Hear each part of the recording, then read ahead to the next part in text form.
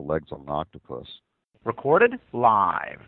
You are unmuted. Scuba Obsessed, a weekly podcast. We talk about all things scuba diving, from cool new gear, places to dive, and scuba in the news.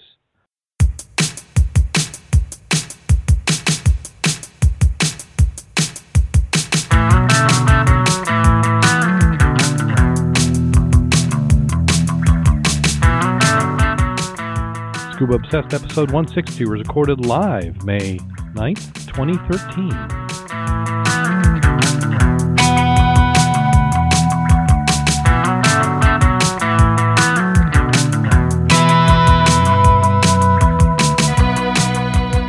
Welcome back to Scuba Obsessed. I'm Darren Gilson from the west side of the great state of Michigan. Joining me this week, I have my co-host, Jim Schultz. How you doing today, Jim? I am doing just fantastic. Excellent, excellent. And from what I understand is you've been doing a little bit of dive training? Yes, I have. We can get into that and talk about dives and training, and looking forward to sharing what I'm doing right now. Excellent. Well, we also have a full chat room, or not not full enough, but we have a few good representations. We have Stig and Mark and who's it? Rodney from Kentucky. Welcome to the chat room. Rodney from Kentucky, first timer. Excellent. Glad to have you with us. We'll say something nasty about him later on, and then he'll feel right. Yeah, at home usually like when the they rest drop of us. off, that's the best time to do that. Yeah, we're an equal opportunity insulter. Always up for some new practice. First article we have up, and if you happen to be in the chat room, you get a first crack at it. We have, and I got to be careful, it's this name again. I was going to ask you how you're going to pronounce that. It is PHUKET, Fuck It Underwater Activist Dive Off Sea Walking Business for Now. I don't think there's any other way to say that. Phuket? Or P-Huck It. It says marine biologists combined with marine police yesterday put a destructive crease oral walking business to flight. The apparent retreat of the underwater tourist business is a victory for the growing band of environmental activists. Let's see, go down through. We covered this before, and what's nice about this article is they actually have some photos, so you can see a little bit about what they were referring to. And it's bizarre. They had some angle iron with bamboo railing, so it was literally walking along the bottom what you're doing.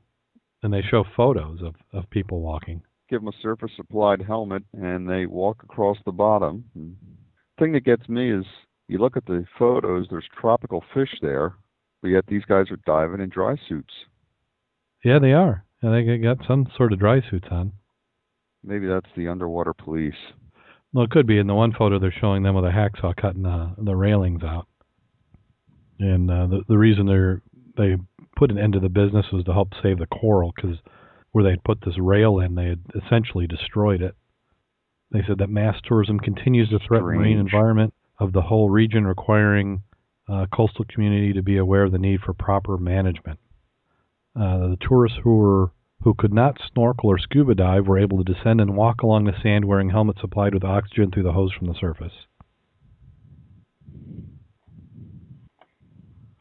Okay, let's see what we got next up. We have river declared safe after a sewage spill. Oh, that's always interesting.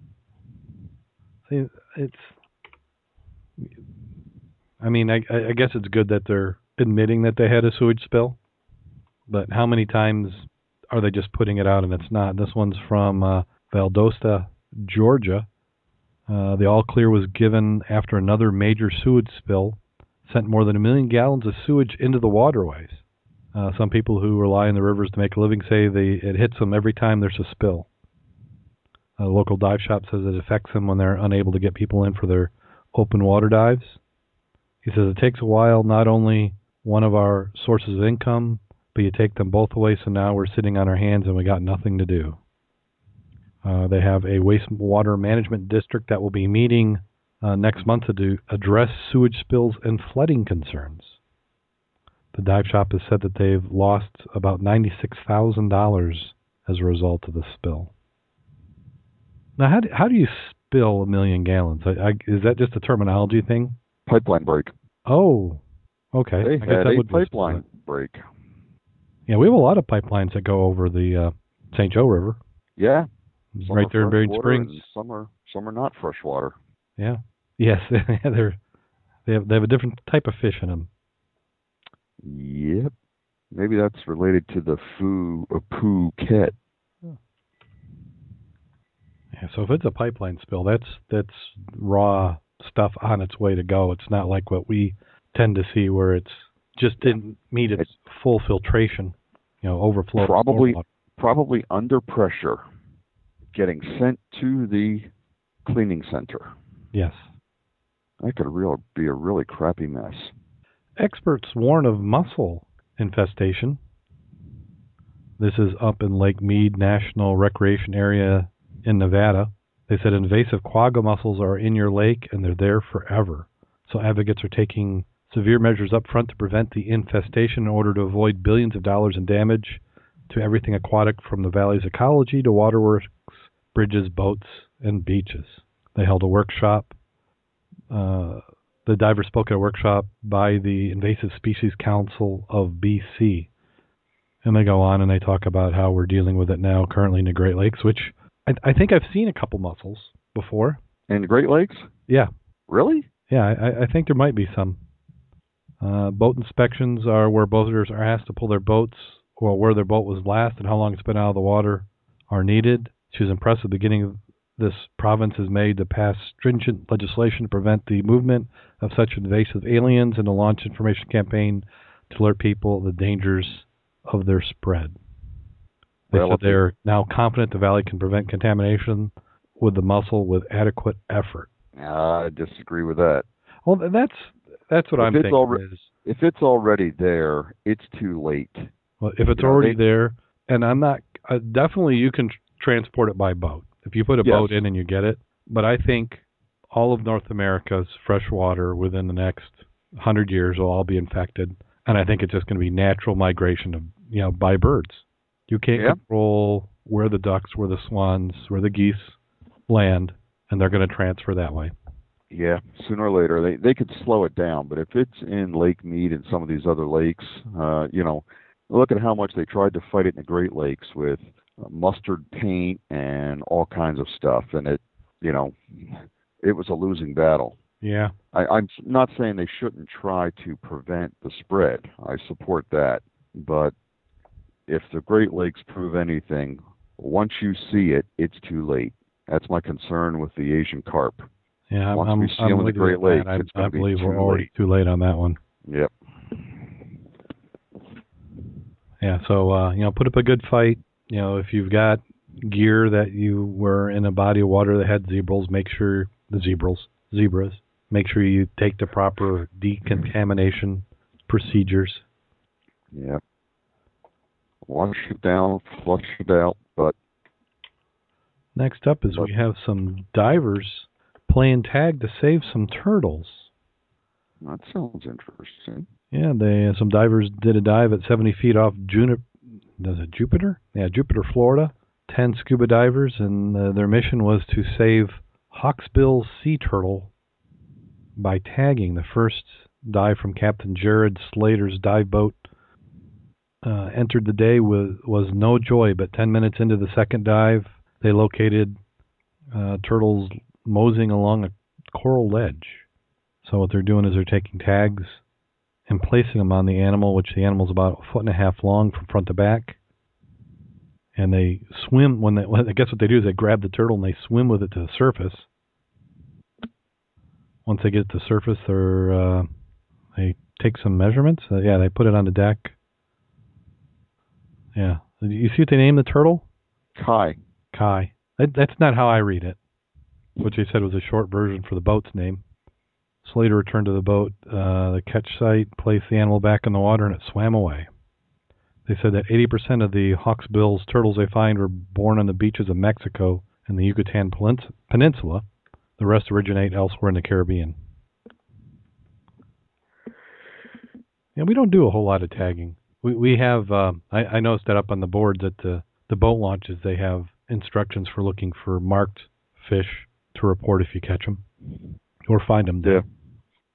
Poor sea turtle. I can understand wanting to study them, but You got to feel sorry for the turtle that's now got a metal tag in each one of his flippers.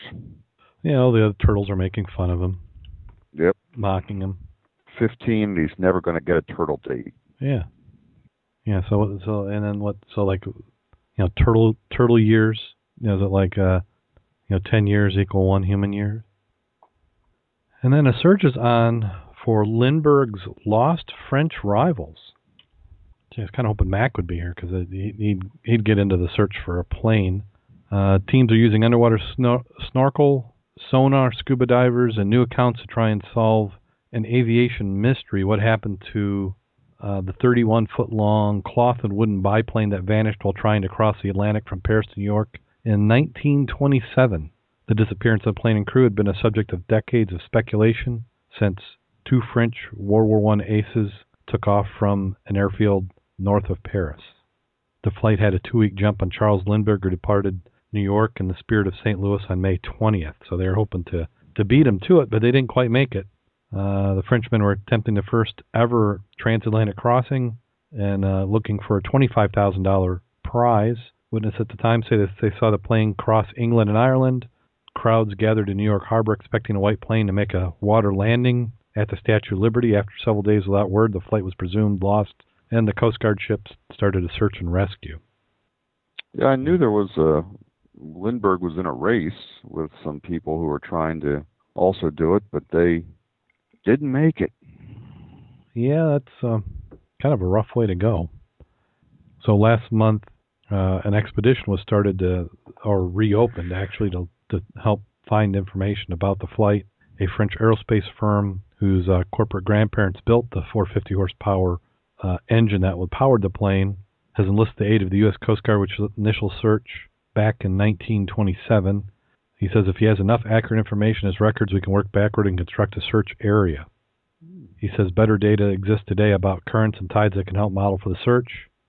Last year in June 2012, they searched for several weeks without luck. The new search from May 15th to June 7th will deploy additional ships and crew, a high-powered magnetometer to detect metal on the seafloor, a longer cable, and a remote-operated vehicle.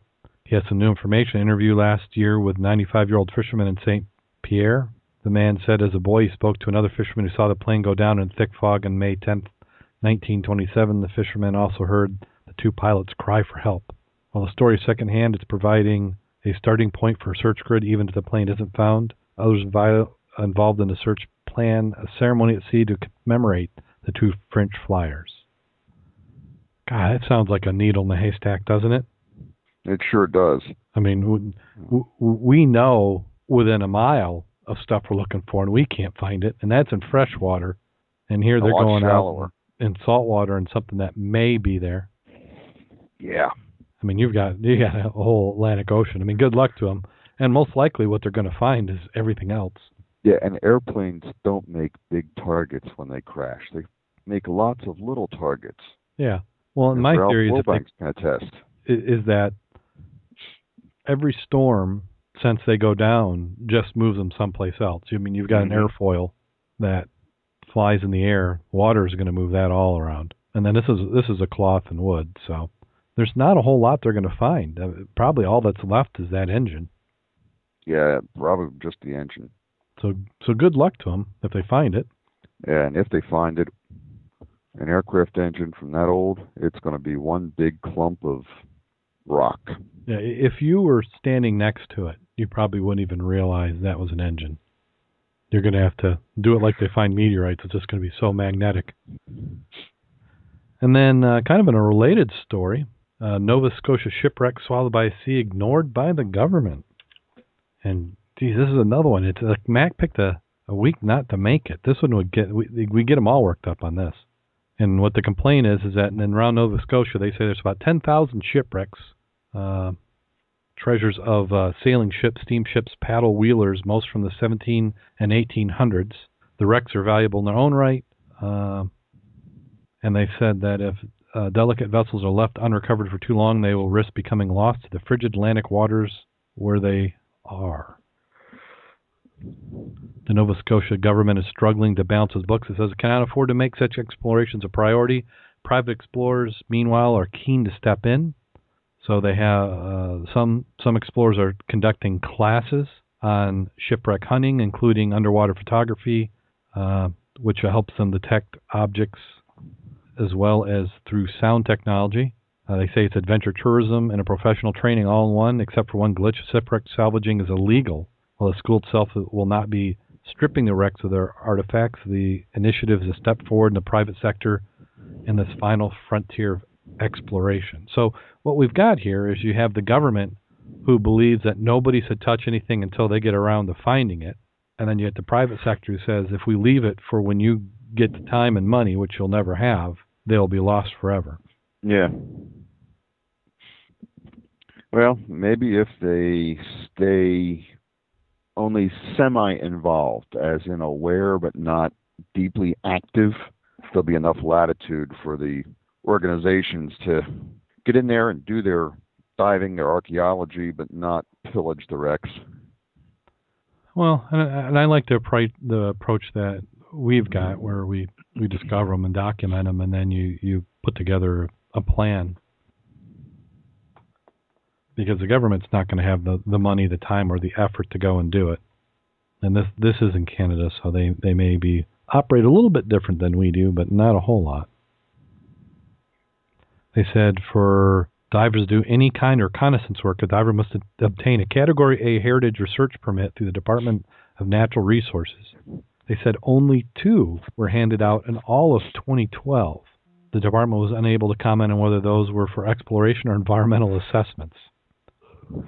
See, how do you go and get a permit for something that you don't know is there yet? Yeah. So that would be like us saying, okay, you've got to go out and get a permit. And I'm sure in the permit it has details of like, okay, what is it you're looking for? Yeah. Looking for anything I can find. Where's it located? Yeah. Where's it located? Mm-hmm.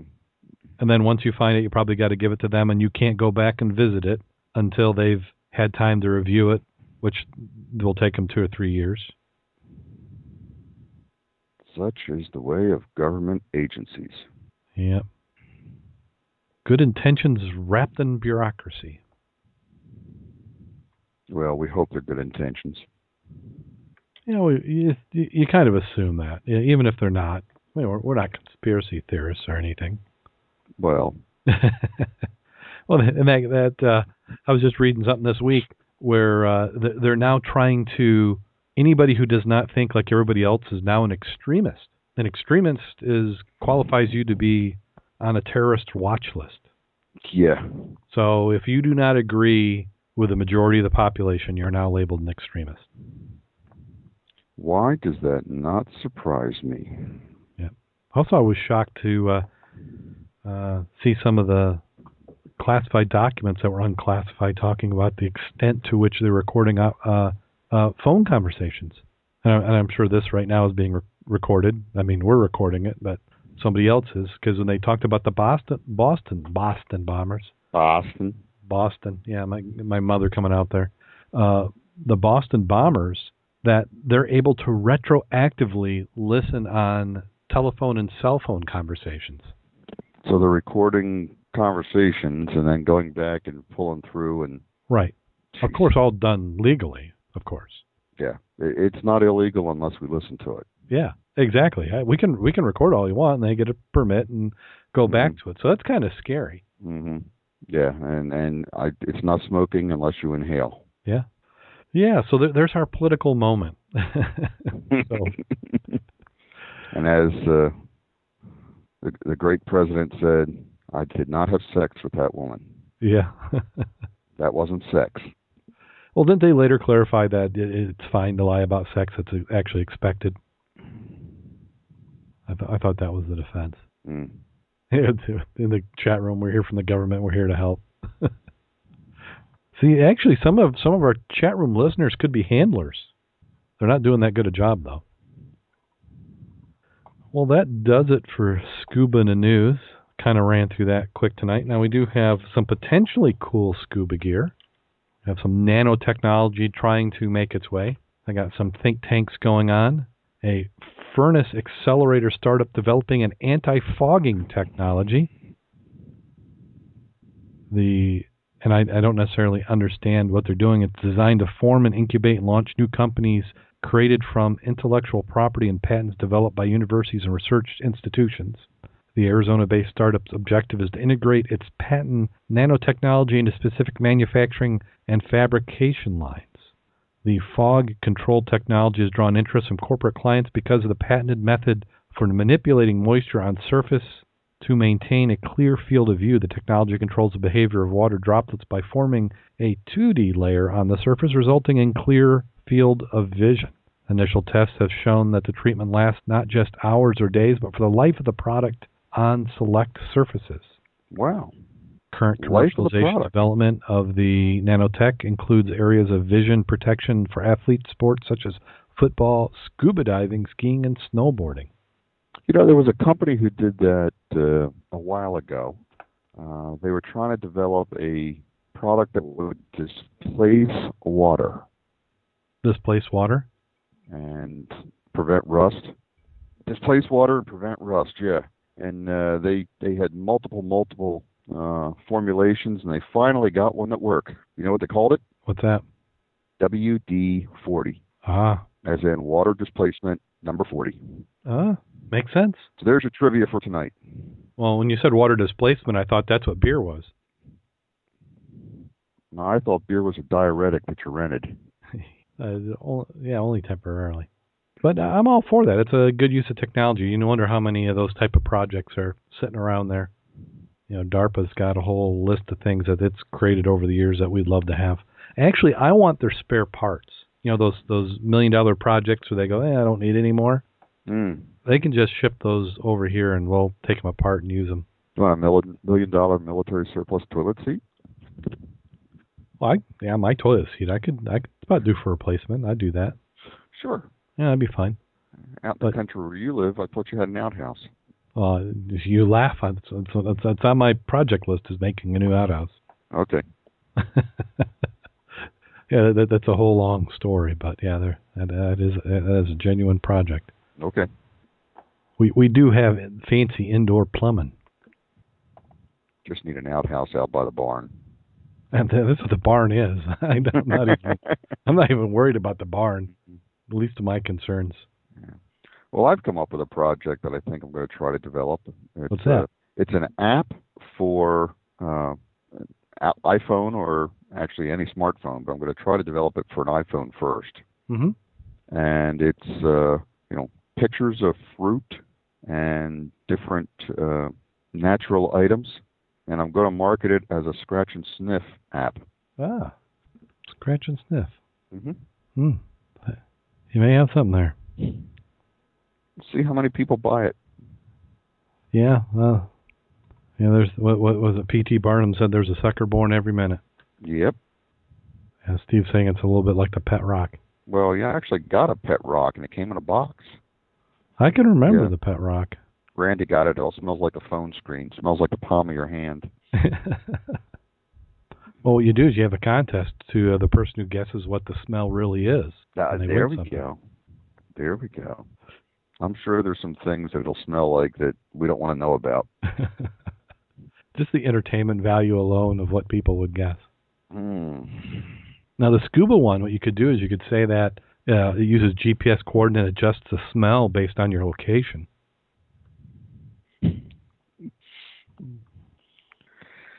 Well, it's still in development, so we'll see how it ends up. But I'm going to have more time to work on it soon. Yeah. I got so many of those projects too. So many apps. Okay, well that finishes off Scuba in the News. Make sure that you head on over to the Facebook website, or Facebook website. Facebook. We're almost acting like Facebook is the internet. Head on over to Facebook and like our Scuba Obsessed page, facebook.com/Scuba Obsessed. Also on Access Scuba /Scuba Obsessed, and that's accessscuba.com. And I don't get over there as much as I probably should. I'm not even on, for somebody who's online 16 hours a day, it's like I don't get out to many of these social media sites all that often. And I'm actually trying to wean it down. I've learned when I get home from work, I go and do all my projects before I even touch the computer. That's a good idea. I kind of do the same thing. Work until it's dark, and yeah, that's a constraint, is the good weather and conditions and other things. because I can fill any available time with technology. That's not a problem. See, and then we're also on Twitter and then Scoop It. Scoop It, I've been a little slow on the feed the last week, so I'll catch up on that. But there's always articles. In fact, there's some rejects that we didn't cover. Hard to believe. There were some rejects that we didn't cover in the show that I've posted out there on Scoop It. Okay. Some of it that just don't lend themselves so much to the podcast talking about, but some people may be interested in, so they're scuba related. I've also done another one. If you go to Scoop It and look at some of the other, I don't know if, as an administrator, I don't know how it looks on the other side of the fence, but I've also have another topic which is just technology. So if you want to follow technology and trends and future developments, that's what I also do another feed on there along with the scuba diving. Well, I've tried to post a few things on your Facebook page that I thought you might be interested in. Yeah, I did see. Let's take a look at that. I'm bad about actually even clicking it. Yeah, I'm Facebook sometimes drives me nuts because it's hard to find stuff, so you have to kind of play around. So let's see. I got. Oh yeah, this was the aquarium. Monterey Bay Aquarium is going to have a sleepover on World Oceans Day, June 8th and 9th. You can bring your sleeping bag and sleep in the aquarium and fall asleep next to the fish. I thought that would be neat for a Boy Scout or Girl Scout adventure. Oh yeah. Those are excellent projects, and a lot of your museums, even if you're not here, talk to your museum. A lot of them will do these lock-ins or sleep-ins with scouts. It's an excellent program, and many of them actually have stuff set up to do. They'll do a quick tour, and it's usually after the rest of the museum's closed, so you're not dealing with huge crowds. So I know, like in the Chicago area, you got Sheds Aquarium, I believe, does something similar. There's also the Field Museum. Yeah. Yep. And if you're ever a scuba diver, if you ever go to Epcot, take the Epcot Dive Adventure. You have to ask about it, but they will let you scuba dive in the Epcot Living Seas tank. And it's one of the neatest things you'll ever do. Now, did you get a chance to do that? Yeah, I've done that. Oh, wow. And thoroughly enjoyed it. It's one of those once in a lifetime. Don't know that I'd do it a second time, but yeah, I'm glad I did it once because it was so much fun. And just to be able to have that experience is something I would really recommend to any diver who's got, if you can do any kind of buoyancy control and keep yourself from laying on the bottom, you'll love it. It's great. Yeah, that'd be something. You're always up for a new experience. If you're any kind of a ham or you like to play it up a little bit, you can have a ball with it, playing with the people in the restaurant and the people in the museum, or looking at the fish tanks. They love to interact with the divers. See, you have to do is come up with a whole bunch of pranks you can do while you're down there. Oh yeah. Now, do you get to wear a wetsuit? Yes. Okay, yeah. So you got all sorts of stuff. They supply everything. Okay. Including you can buy a video. They'll give you a certificate. It's not a cheap dive. I think when I was there, it was about $125 for the dive, but you get a behind-the-scenes tour and admission to the park for the day, and it's well worth it in my mind, especially if you got family or friends that can go ahead and go in and be waiting for you in the aquarium or in the restaurant. Oh, that'd be neat. Because that restaurant is an excellent restaurant they have there. Yeah. I can remember going, and it's been a long time, so I'm sure there's nothing in common from when I went. That was probably about 1985, 84, 85. But that was probably, it still ranks as one of the best 10 meals I ever had. So if you go, tell them Darren from Scuba Obsessed sent you. Yeah, there you go. That will help you a lot. Usually a frisk and a hour visit to the tox tank, but that'll get you on the government watch list. Yeah.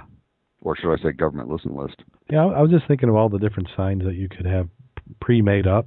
So you were down there, go up to the glass, pull one out, help I can't swim. Let's see, what else could you do?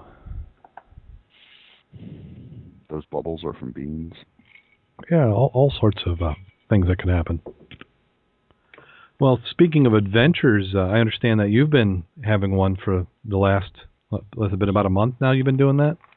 Yeah, we took about 3 or 4 weeks of classes for tech configuration and advanced nitrox diving.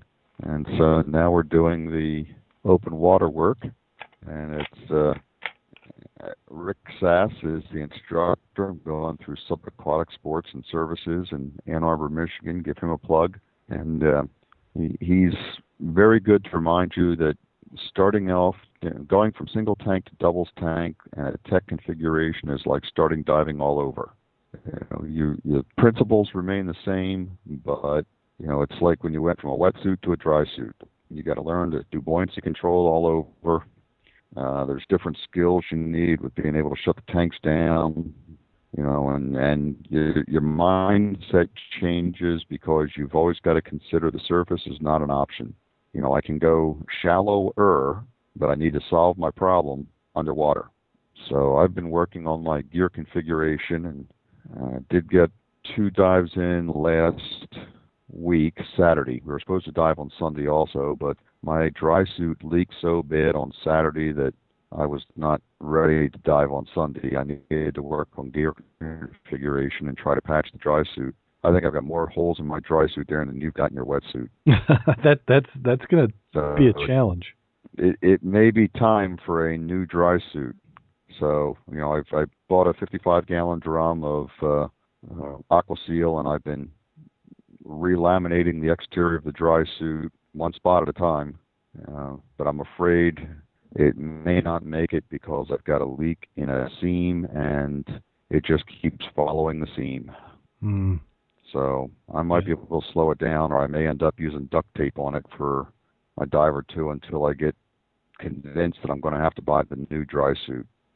So we'll be able to report some first-hand experience of driving a new dry suit, or diving a new dry suit and buying a new dry suit maybe in a couple of weeks.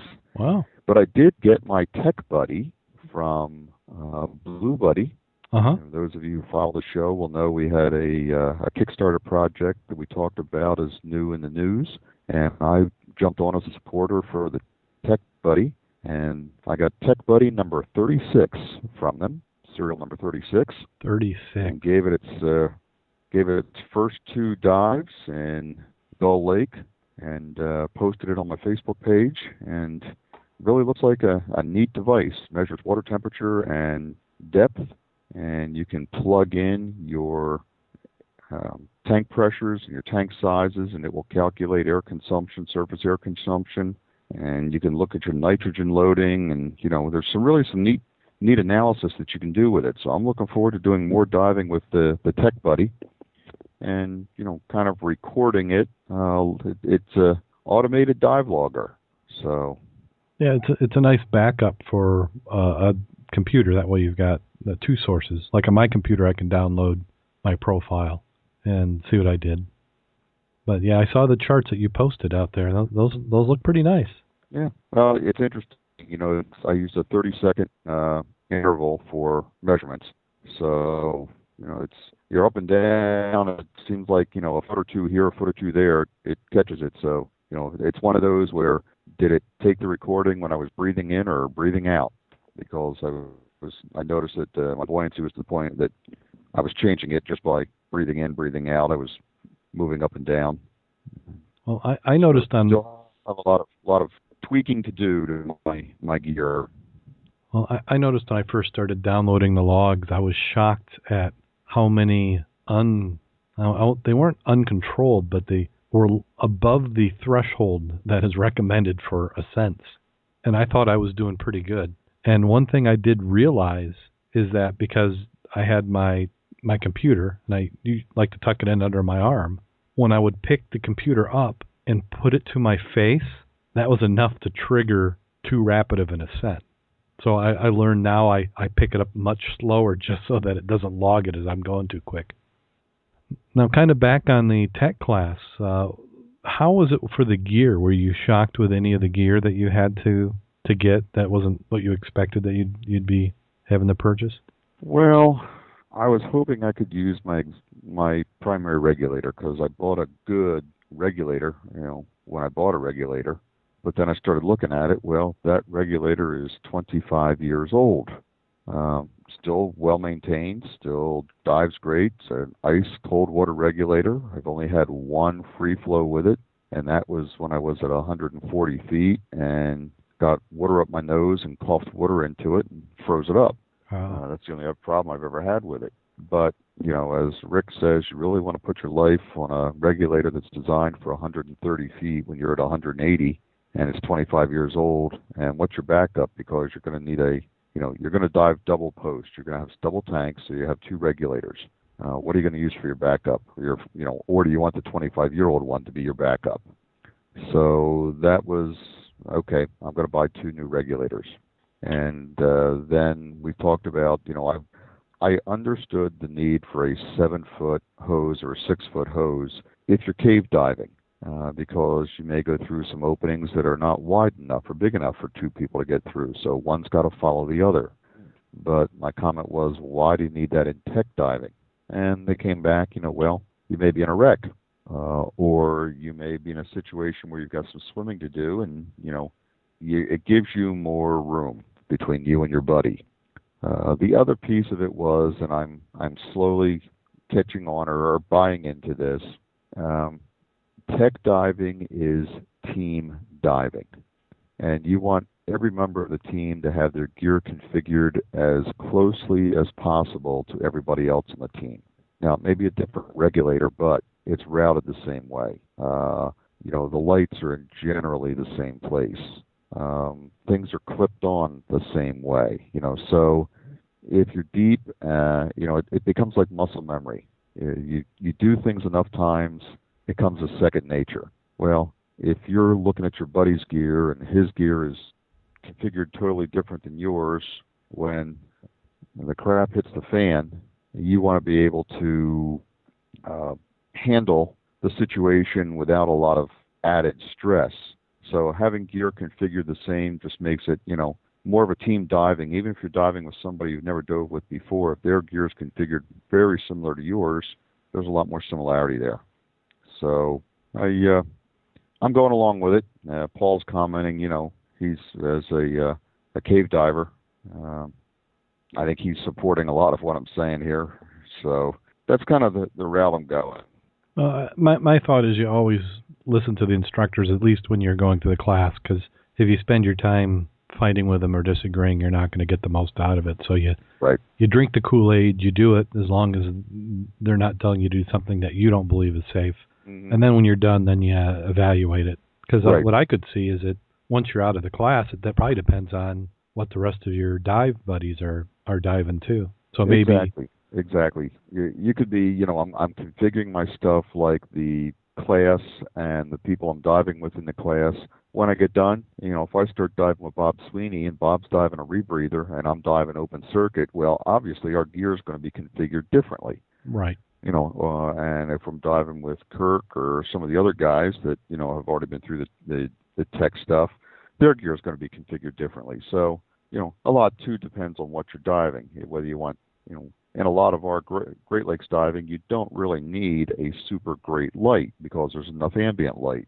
But, you may want a couple good backup lights or, so I'm going along with it. So I ended up buying an Apex Tech regulator set. It comes as a set with a left hand and right hand. So you've got the first stages are configured to go inside, and your hoses all come off of one direction. So it's a very tight, compact first stage. Instead of having an octopus like first stage, where you've got hoses coming off everywhere, like the legs on an octopus. That really helps cut down the snags over your head. And if you have to reach back and get to your valves, the hoses are out of the way, so you're not fighting hoses to get to your valves. So that was one purchase I had to make. I already had a wing and a back plate, and that is very similar to diving the Ziegel Ranger that I dive as a Sport BC. The Ranger can actually be set up and used for doubles, but I went ahead with the back plate and wing and the harness to be consistent, and it also is a little tighter and more secure than the Ranger is. So we may see how that ends up. We may end up going back to the Ranger eventually, but we'll play it by ear. The nice thing is this BC has more lift than my Ranger does, and I like that extra lift if necessary. Hose configurations are different because you split your hoses. You've got your BC hose coming off of one regulator and your dry suit hose coming off of another. So you've got backup and redundancy. If you have to kill one post or shut down one first stage, you still can get buoyancy compensation from your other first stage. So, that's one thing different with doubles. A couple other things, just lift bags. They use two colored lift bags. Yellow lift bag is your primary, or, a surface marker bag. Primarily use a lift bag that you would use as, if you send up your yellow one, everything's good, I'm just here to hang. If you send up a red one, that's a flag to the surface that I've got a problem. Somebody come down and see what's going on, which is a nice... Which one's the alert? Yellow is normal. Okay. Red is a problem. Okay.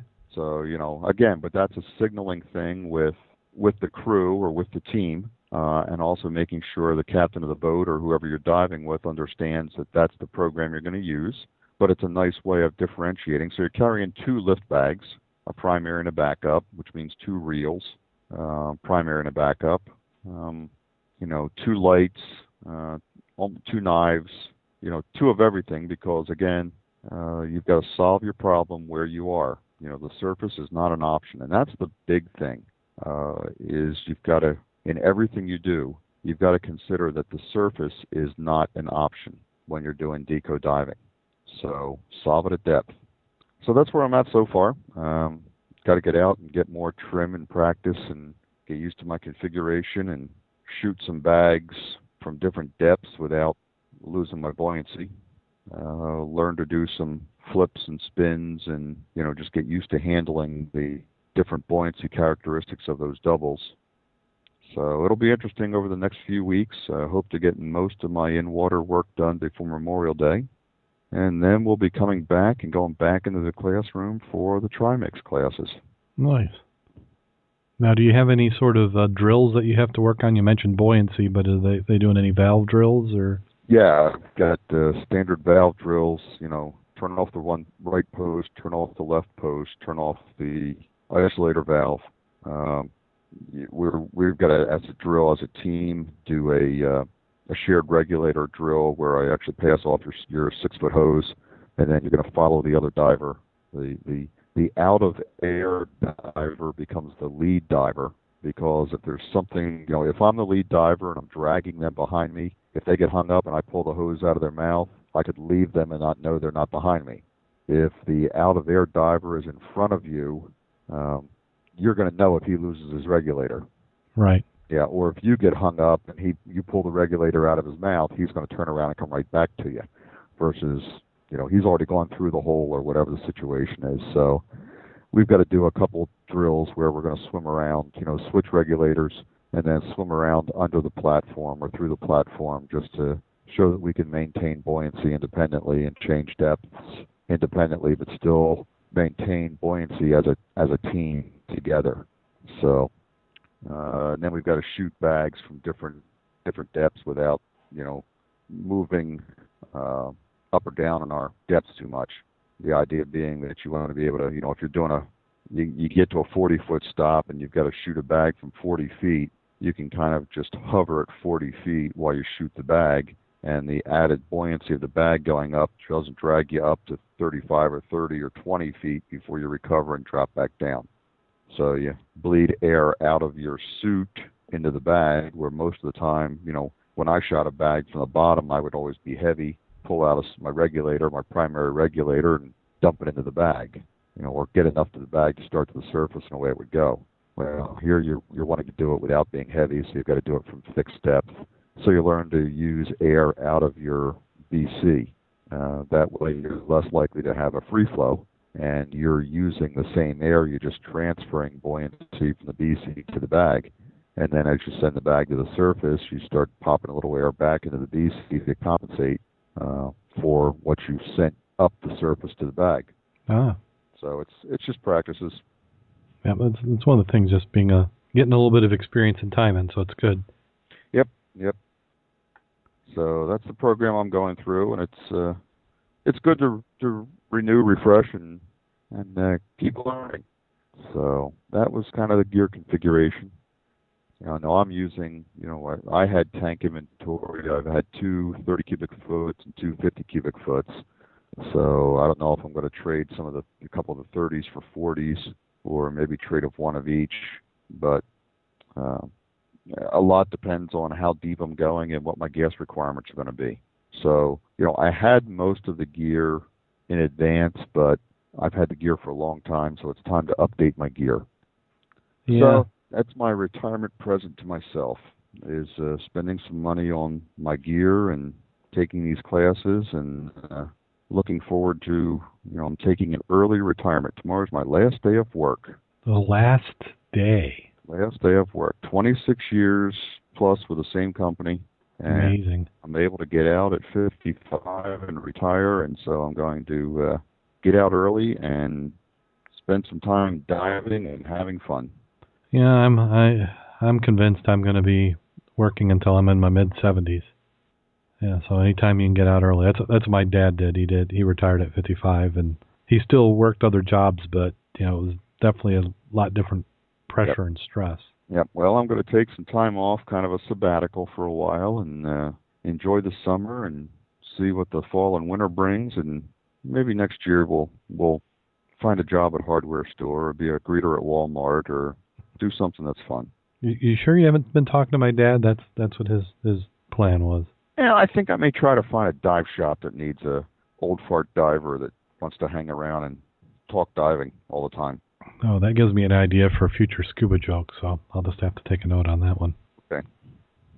Well, excellent. I'm glad that the class is going well. It's one that Jim Kleeman and I have wanted to do for quite a while now, and I think we have to commit to do it for next year. I don't see anybody doing it this year. I still got to get that dry suit. I'm getting a dry suit test tank in the backyard, but I still don't have the dry suit. Dry suit test tank? Yeah, Is that pool. A trough for the horses? Yeah. It can double as the trough. We'll put it close enough to the fence they could reach in.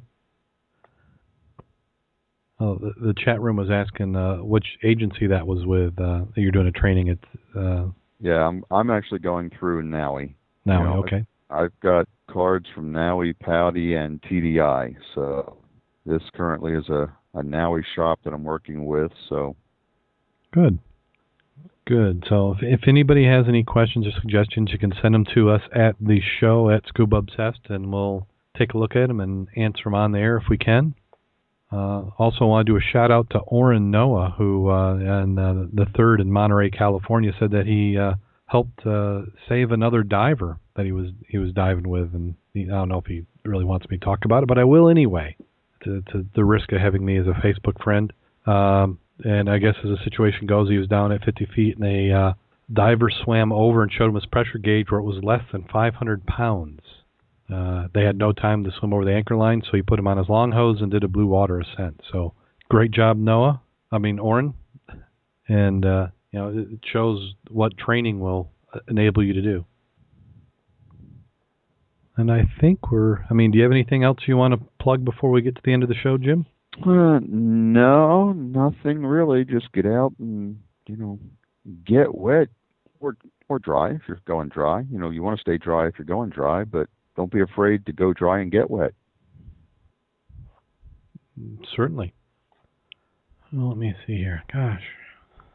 I still, if everybody's keeping track, I won't even tell you how long it's been. I desperately need to get in the water, and I don't see it happen this weekend.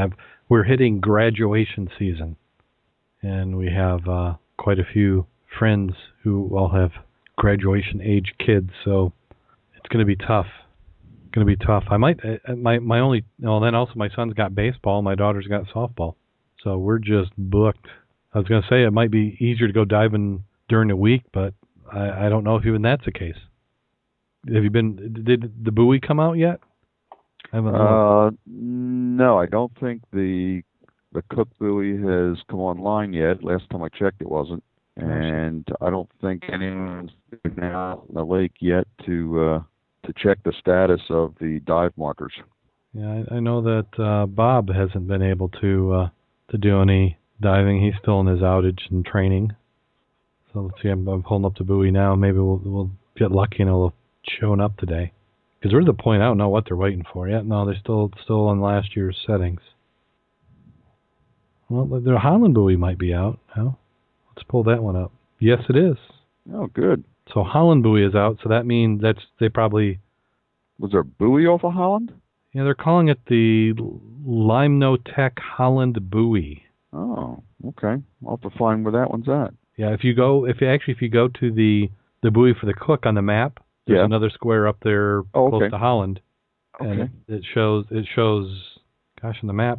Yeah, there's 3 buoys that are showing in Lake Michigan that University of Michigan, Michigan Tech are doing. And the Holland buoy has data. The Cook buoy doesn't yet. And then the other one is Ludington. So they have 3. And that's not including the other buoys that are by other organizations. I think there's a couple buoys by NOAA that are out in the middle of the lake.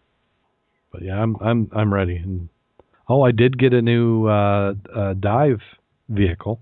Oh, really? This last week, I picked up a pickup truck. Ah, great. So the Explorer, I'm kind of questioning. It needs a little. It's not bad condition, but it needs a little bit of suspension work done.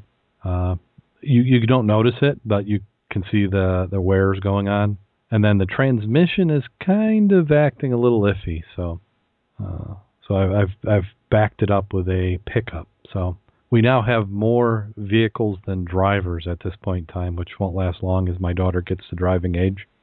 But we're already there, so we got that insured this week. So that'll be good for towing boats. Yeah. Well, I guess it's that time. Thanks everybody who came in the chat room. Everybody who listens online, we appreciate you as well. We record live on Thursdays at 9 p.m. Eastern Time in the United States. Yeah, the chat room. Scuba Utility Vehicle, SUV. Yeah, we'll go with that. So are you ready for the particularly bad scuba joke of the week? Okay. A dive instructor was breaking in a new dive master. Before the dive master's first trip, the instructor gave him advice on the best places to eat, shop, and stay overnight. The next morning, as the dive instructor was preparing for the day's dive charter, he noticed his new dive master was missing. He called him up wondering where he was at. The dive master answered the phone sobbing, said he couldn't get out of his room. You can't get out of your room, the instructor asked. Why not? The dive master replied, well, there are only 3 doors in here. One's to the bathroom, one's the closet, and the other has a sign on it saying, do not disturb.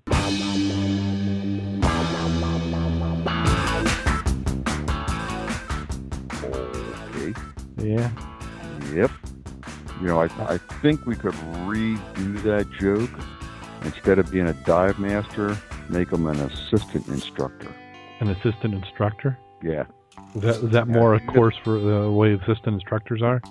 I'm not going to comment on that other than what I already said. Okay. Well, until next time, go out there and get wet. Stay safe. And remember, I don't think we heard anybody in tonight's broadcast, did we? Not that I'm aware of. We'll have to try again harder next week.